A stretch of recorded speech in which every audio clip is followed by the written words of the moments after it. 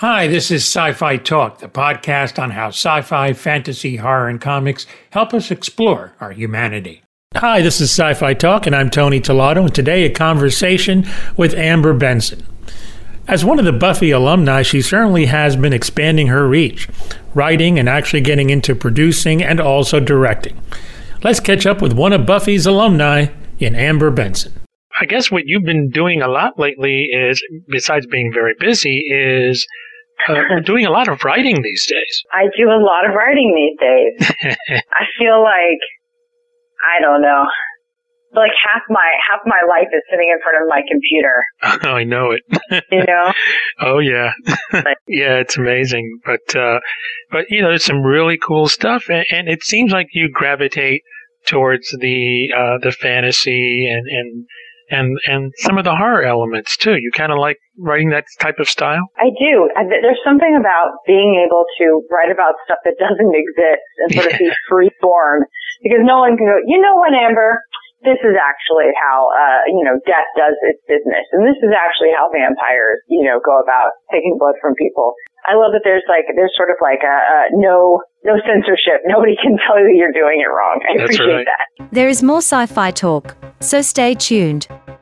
We'll talk about some of those that you're writing. There's a series, Calliope Reader Jones, and that's like more of an urban fantasy. You can tell our listeners a little bit about that. Yeah, it's a series of books that I wrote for Ace Rock, which is part of Penguin.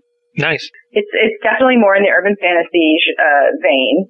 It's about a girl whose name is Calliope Reaper Jones, whose dad is Death. Death is run like a corporation. Her dad's the president and CEO. When he gets kidnapped and there's no one to run Death, she has to run the company in his stead.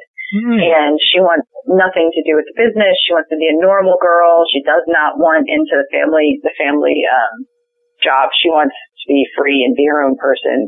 And so she's sort of forced into this other kind of supernatural world. Did 5 books in that series. The first one is called Death's Daughter. It was a lot of fun. I definitely kind of got burnt out with the first person narrative, though. Yeah. As much as I liked being in her head, I was just like, I need to write in third person. I need to get out of her head. I feel like I'm turning into her. So I did that, and then because I didn't want to write any more in that series right now, I wanted to take a break.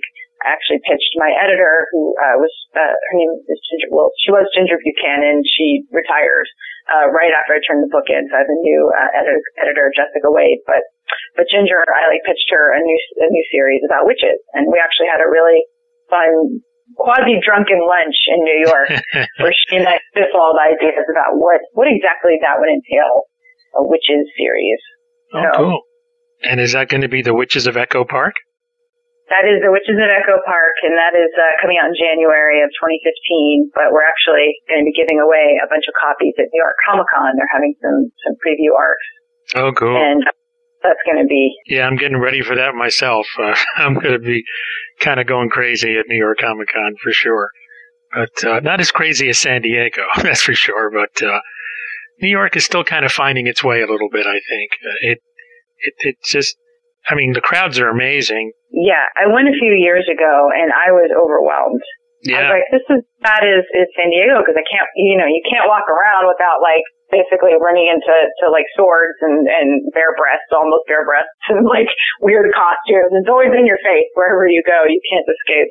Yeah, absolutely. No, that's the way it is. Actually, I think last year they broke their records for attendance, and the floor was really brutal. After a certain time, really? You just couldn't do it. But that's a good thing, which means it's going to be around for a while, and for you, that means you'll get a lot of people will talk to you, and you'll be able to talk to them about your books. That'll be a good thing. Yes, I'm excited to spread the word. I'm really proud of the book, and it'll be nice to get it out there and to get people's reactions to it. That's something I'm really excited about. I haven't done that yet, so. Now, Witches is interesting because it's essentially there's I guess a matriarch of this family, and she's kind of trying to turn it over to I think her daughter or her niece. I'm not sure from what I read, and she's kind of reluctant about kind of taking over the the family business, so to speak. Yeah, I guess I do have an issue that I'm working on. It's so funny. There's no family business for me to go into. This was less about, she didn't really know about what her great aunt did, the main character.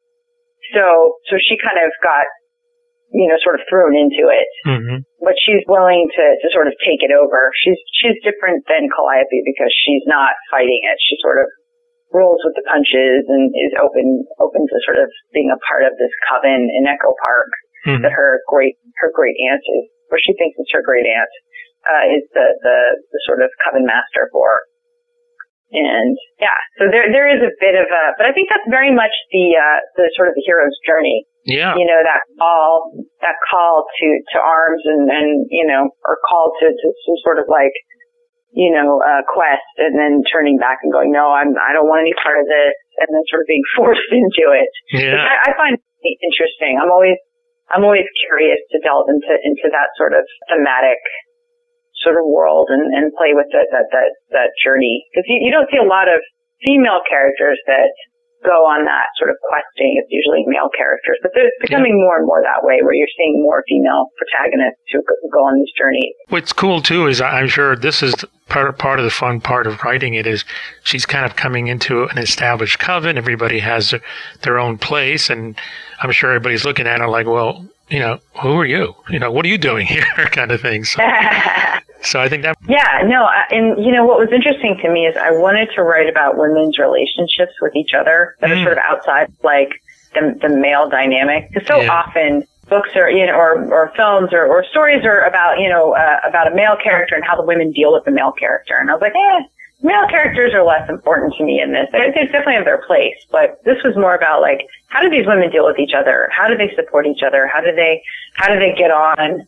What is their dynamic? Mm-hmm. And so I find that's very intriguing to me. And I have a lot of female friends.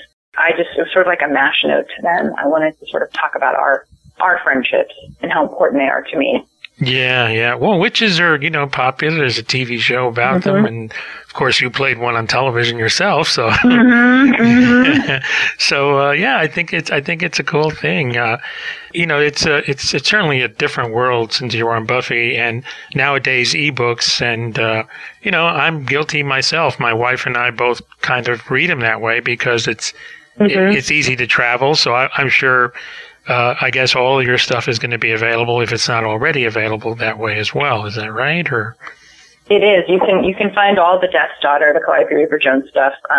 They're all ebooks, and then 3 of them are audiobooks. And then we're going to do the same thing with the Witches series. There'll be trade paperback, and then there'll be ebooks, and I think an audiobook as well. So that's kind of exciting. Now, do you read your own books for the audiobook? I have, yeah. Oh, cool. I really enjoyed doing it. It's so much fun.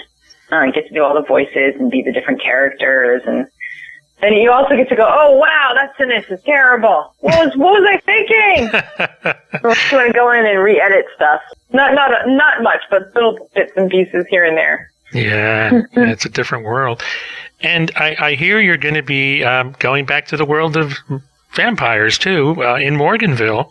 For Geek and Sundry. That's a fun bunch of folks to work with, I'm sure. Yeah, they've been so lovely so far. I love Felicia. I think she's with smart. So like such a business acumen, her ability to sort of corner the marketplace before there even was a marketplace was just it was really impressive to watch. Oh, and yeah. I love the stuff they're doing, and it was so much fun to work with Rachel Kane on her series. Morganville has all these great books that we're sort of drawing from for the web series. Yeah. To be able to sort of play a vampire, but not bad guy, but tough guy. It was really fun. Yeah, that's going to be fun, and a medium that is really the web series is it hasn't exploded yet, but it's slowly but surely getting steam. I think the problem is there's so many out there. Certainly Geek and Sundry has kind of gotten ahead of the pack. They've kind of established their brand very nicely, so I'm sure a lot of eyes will see Morganville for sure. Yeah, I'm excited. I think it looks really, really good. I haven't seen the completed piece yet. And what's amazing is the production values on these things, especially their shows, are like top notch. So it's like you're watching television or film. It's just, it looks really good. And I mean, she certainly knows her way around the set and doing that kind of thing. And, that'd be cool. Sci-Fi Talk returns in a moment. You've directed, and co-directed a film. So would you step behind the camera for any episodes, you think? That would be really fun. But we've got an amazing, like Blake Galton, who directed and is producing the Morganville, is so talented that I think, he does great work. I give over completely to him. I don't know if I could do it as well as he does. He's just so smart with doing so much for so little money. Yeah. He's great with action and the blood.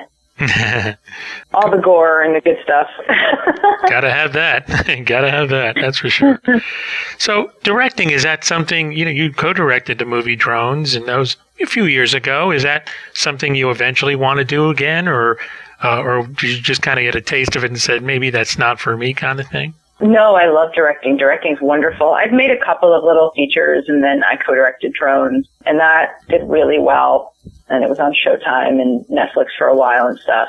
I love it. It's taking all the things that I enjoy, the being able to sort of like take what's in your head and put it out on screen, which is what I do with the books, but not quite the same. Yeah, like, yeah. It's not that like that heightened level. It's not just, it's not just words. It's people and movement and picture. And oh yeah, it's really cool. But I love bossing people around, so it's perfect for me.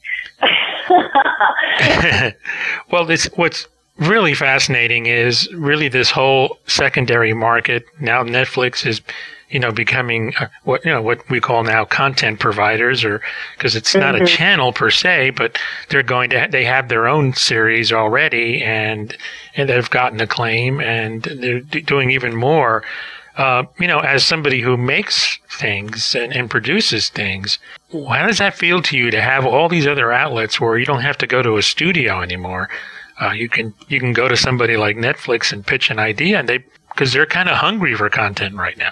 Yeah, they're hungry for content, but not content from Joe Blow in Iowa. Of course, They're much more. In fact, I think in some ways they have to be more selective even than what is pitched to more mainstream outlets, because they're trying to make a name for themselves. So they're going to the creme de la creme of talent and going, okay, here's this outlet. We'll give you autonomy to do what you want.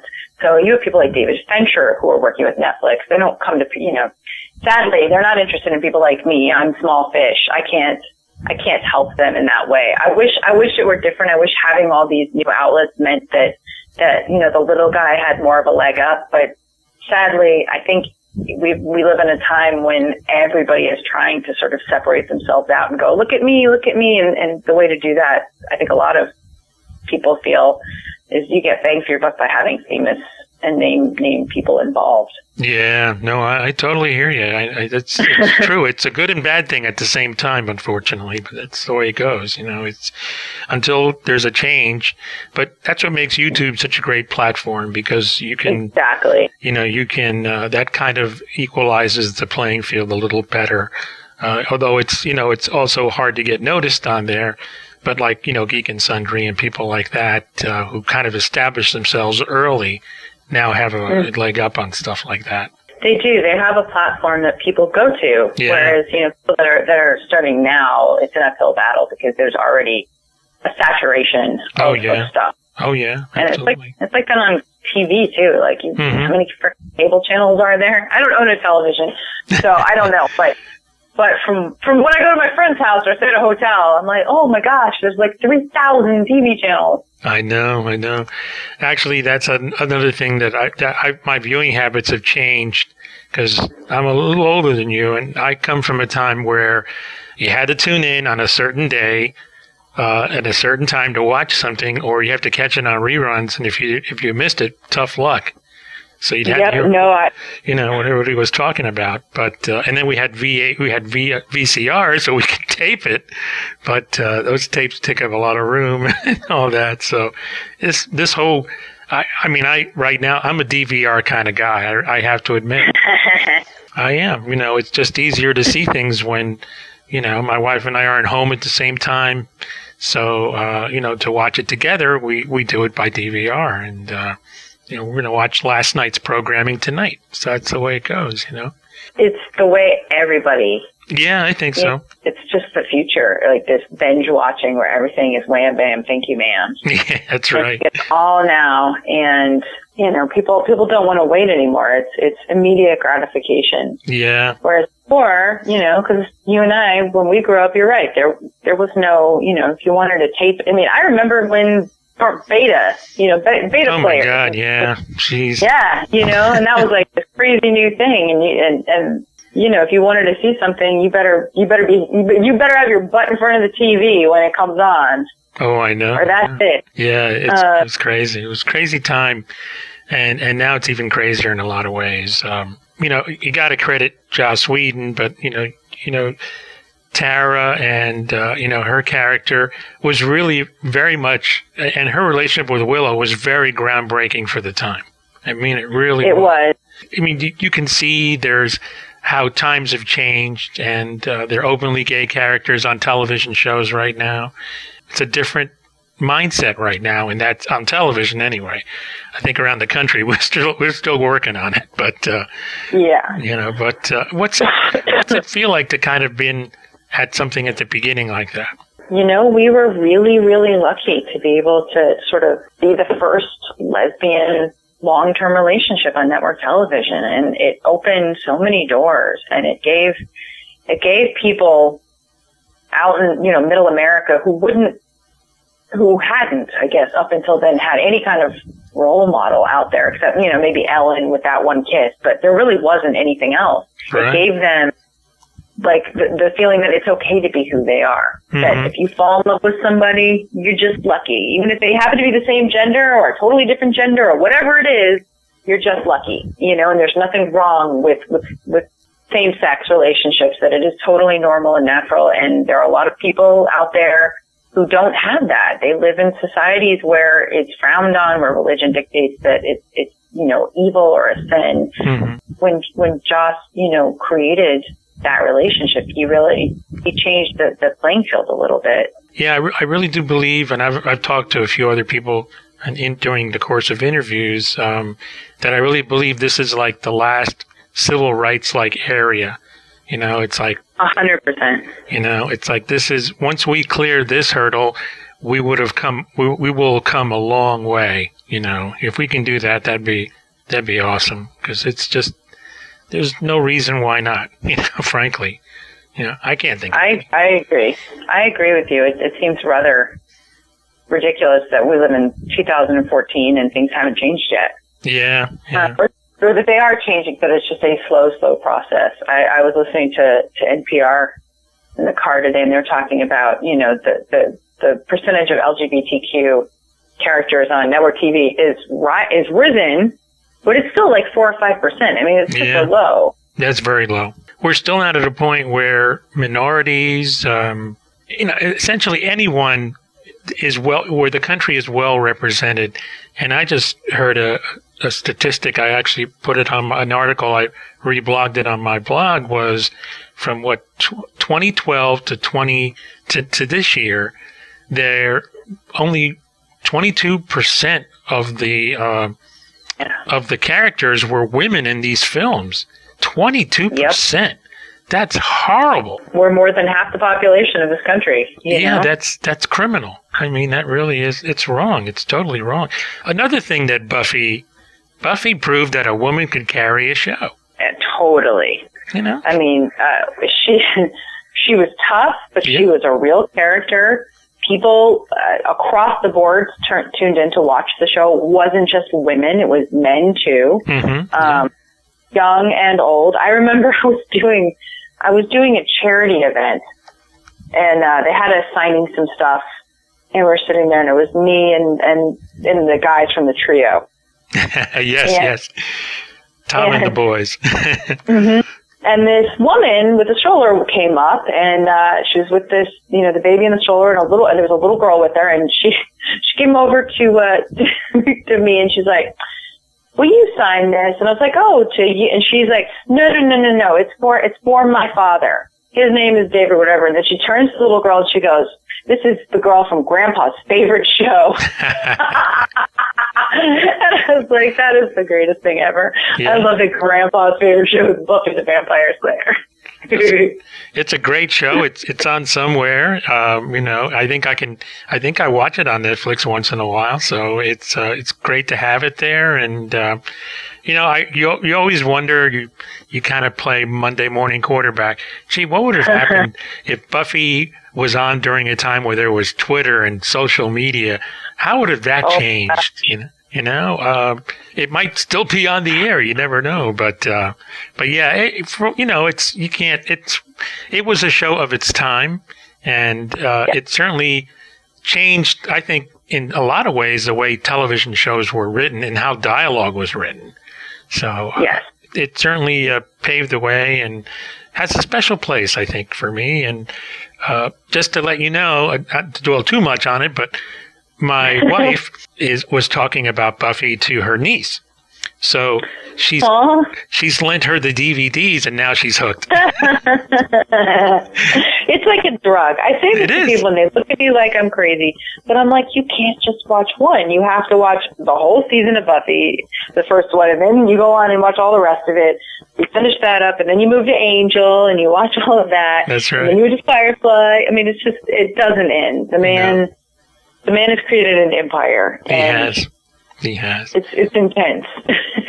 Yeah. Well, I'll tell you, you've done, it's the cool thing about what you're doing is it sounds like you're exploring, all the creative areas that interest you, that whether it's writing, acting, and even, in film somewhere, co-directing, or you've had a chance to kind of do a lot of different things. And, is there anyone that you like more, or is it just cool to be able to play in all those different sandboxes? It's really great to be able to play in all the different sandboxes, but I think my favorite thing is probably directing, just because it's when you get to write something and then you direct it and then you get to cut it and it's just taking all the things I enjoy and putting them together, dealing with actors, dealing with your crew and the way where the camera goes and how it looks and the style, all that stuff's really, really interesting to me. Yeah, that's great. I mean, there is some magic in the editing room when everything comes together.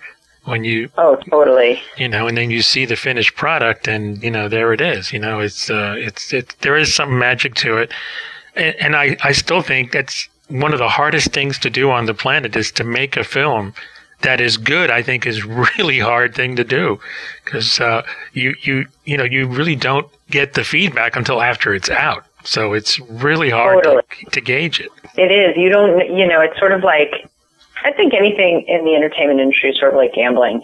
It is. You put everything into it, and you're like, okay, well, I'm going to put it out there, and either it's going to be big bucks, no whammy, or it's going to be. Yeah, I know. I mean, how many things do you hear on paper sound really good? It's like, hey, they cast this person for this and that, and then when you see it, you can't watch 5 minutes of it. It's like, what happened? You just don't know. No, it's true, and I think a big problem we have is we have too many cooks in the kitchen, especially in studio network world, because you have so much money wrapped up in these TV shows and in these movies that, you have 50 people going, well, I have to justify my job and I have to make sure that this makes money, because if I don't, we're screwed, So you have all these people sort of dictating what gets made and making creative choices when they're not creative people per se. They're more Yeah, they're business people. They're business people. They have MBAs from Harvard. And you're like, okay, well, that's great. And you should be great at getting the business into things going. But if you want to talk to me about character development, you better also have a degree in creative writing. Yeah, I mean, can you tell a story? Do you know what a character, what motivates a character, how to make the character real? Those are issues that are, essentially can make or break any movie or TV show. So I think that's the bad thing about it is the business people are saying, the creative people do their jobs and they make a good product, and then because somebody has to have their hand in it to as you said, to justify, say, well, how about if we change this or that? And without realizing it, they could be hurting the show. That's already fine. It doesn't need tinkering. Totally. Well, I mean, Buffy, they were really lucky because they came in as kind of like a mid-season replacement, and no one was really paying attention. They're like, I don't know what this thing about a vampire, what? Yeah. And so it kind of was left to its own devices, and he was allowed to sort of create what he wanted. And I think, that's why the show was as good as it was, because there wasn't a lot of fighting from other places. The people that were interested, the network executives and the studio people that were interested in Buffy, it was more they liked it and they wanted it to be good, less than like trying to justify money or it was interesting. It got a really good deal in that regard. Unfortunately, he wasn't as lucky with Firefly when they mixed up the order of the episodes, and oh man, that did not help things at all. It's like when you see it in the order it was meant to be, it just makes more sense. It's again, it's storytelling, and that one I think the network really goofed on that. They really did. They were going to spend all that money. They wanted to air in the correct order. Yeah. Well, it's just that, they felt they wanted to go more ratings, so they wanted to go in that direction. But that doesn't, it really hurt the story, and the rest is history, unfortunately. But sad. Yeah. Well, so what besides the books, in Morganville, do you have anything else you have coming up? I just directed a short film. Nice. And so I'm working on that, and then see what else is going on. But, I've got this is a new series of books, so I've got the second one that I'm working on right now. It's due at the beginning of the year. Oh, cool. So that's sort of taking over my life right now. Yeah, that's a lot of work. Very, very, very occupied, very busy. Yeah, I hear you. That's great. Well, busy is a good thing. That's what I always say. So it's not a bad thing. Well, it's been a pleasure to talk to you and get your insights on things. And Oh no, the pleasure was all mine, Tony. This was really lovely, and the fact that you're so fun to talk to, and you're so aware of stuff and so bright. It's really nice. Oh, that's nice to hear that. That's nice. You're not just like, what was it like working on Buffy the Vampire Slayer? I hate stupid questions. I really do. And I'll be at roundtables next week, and I'll hear so many. I'll be going, oh my God. Sad. It is. It's just, nobody works on interviewing anymore. It just seems like they just kind of throw questions at people, and that they're told to ask, and I could go on. All right, Amber, great to talk to you, and I'll certainly be watching everything you're doing. It sounds like some cool stuff coming our way here. Thank you. All right, take care. Okay, you too. All right, bye-bye now. Really appreciate that. Special thanks to M4PR for arranging the interview. And check out her novels, The Witches of Echo Park series, The Ghosts of Albion, which are both at Amazon. Until next time, this is Tony Tolato. Thanks so much for listening.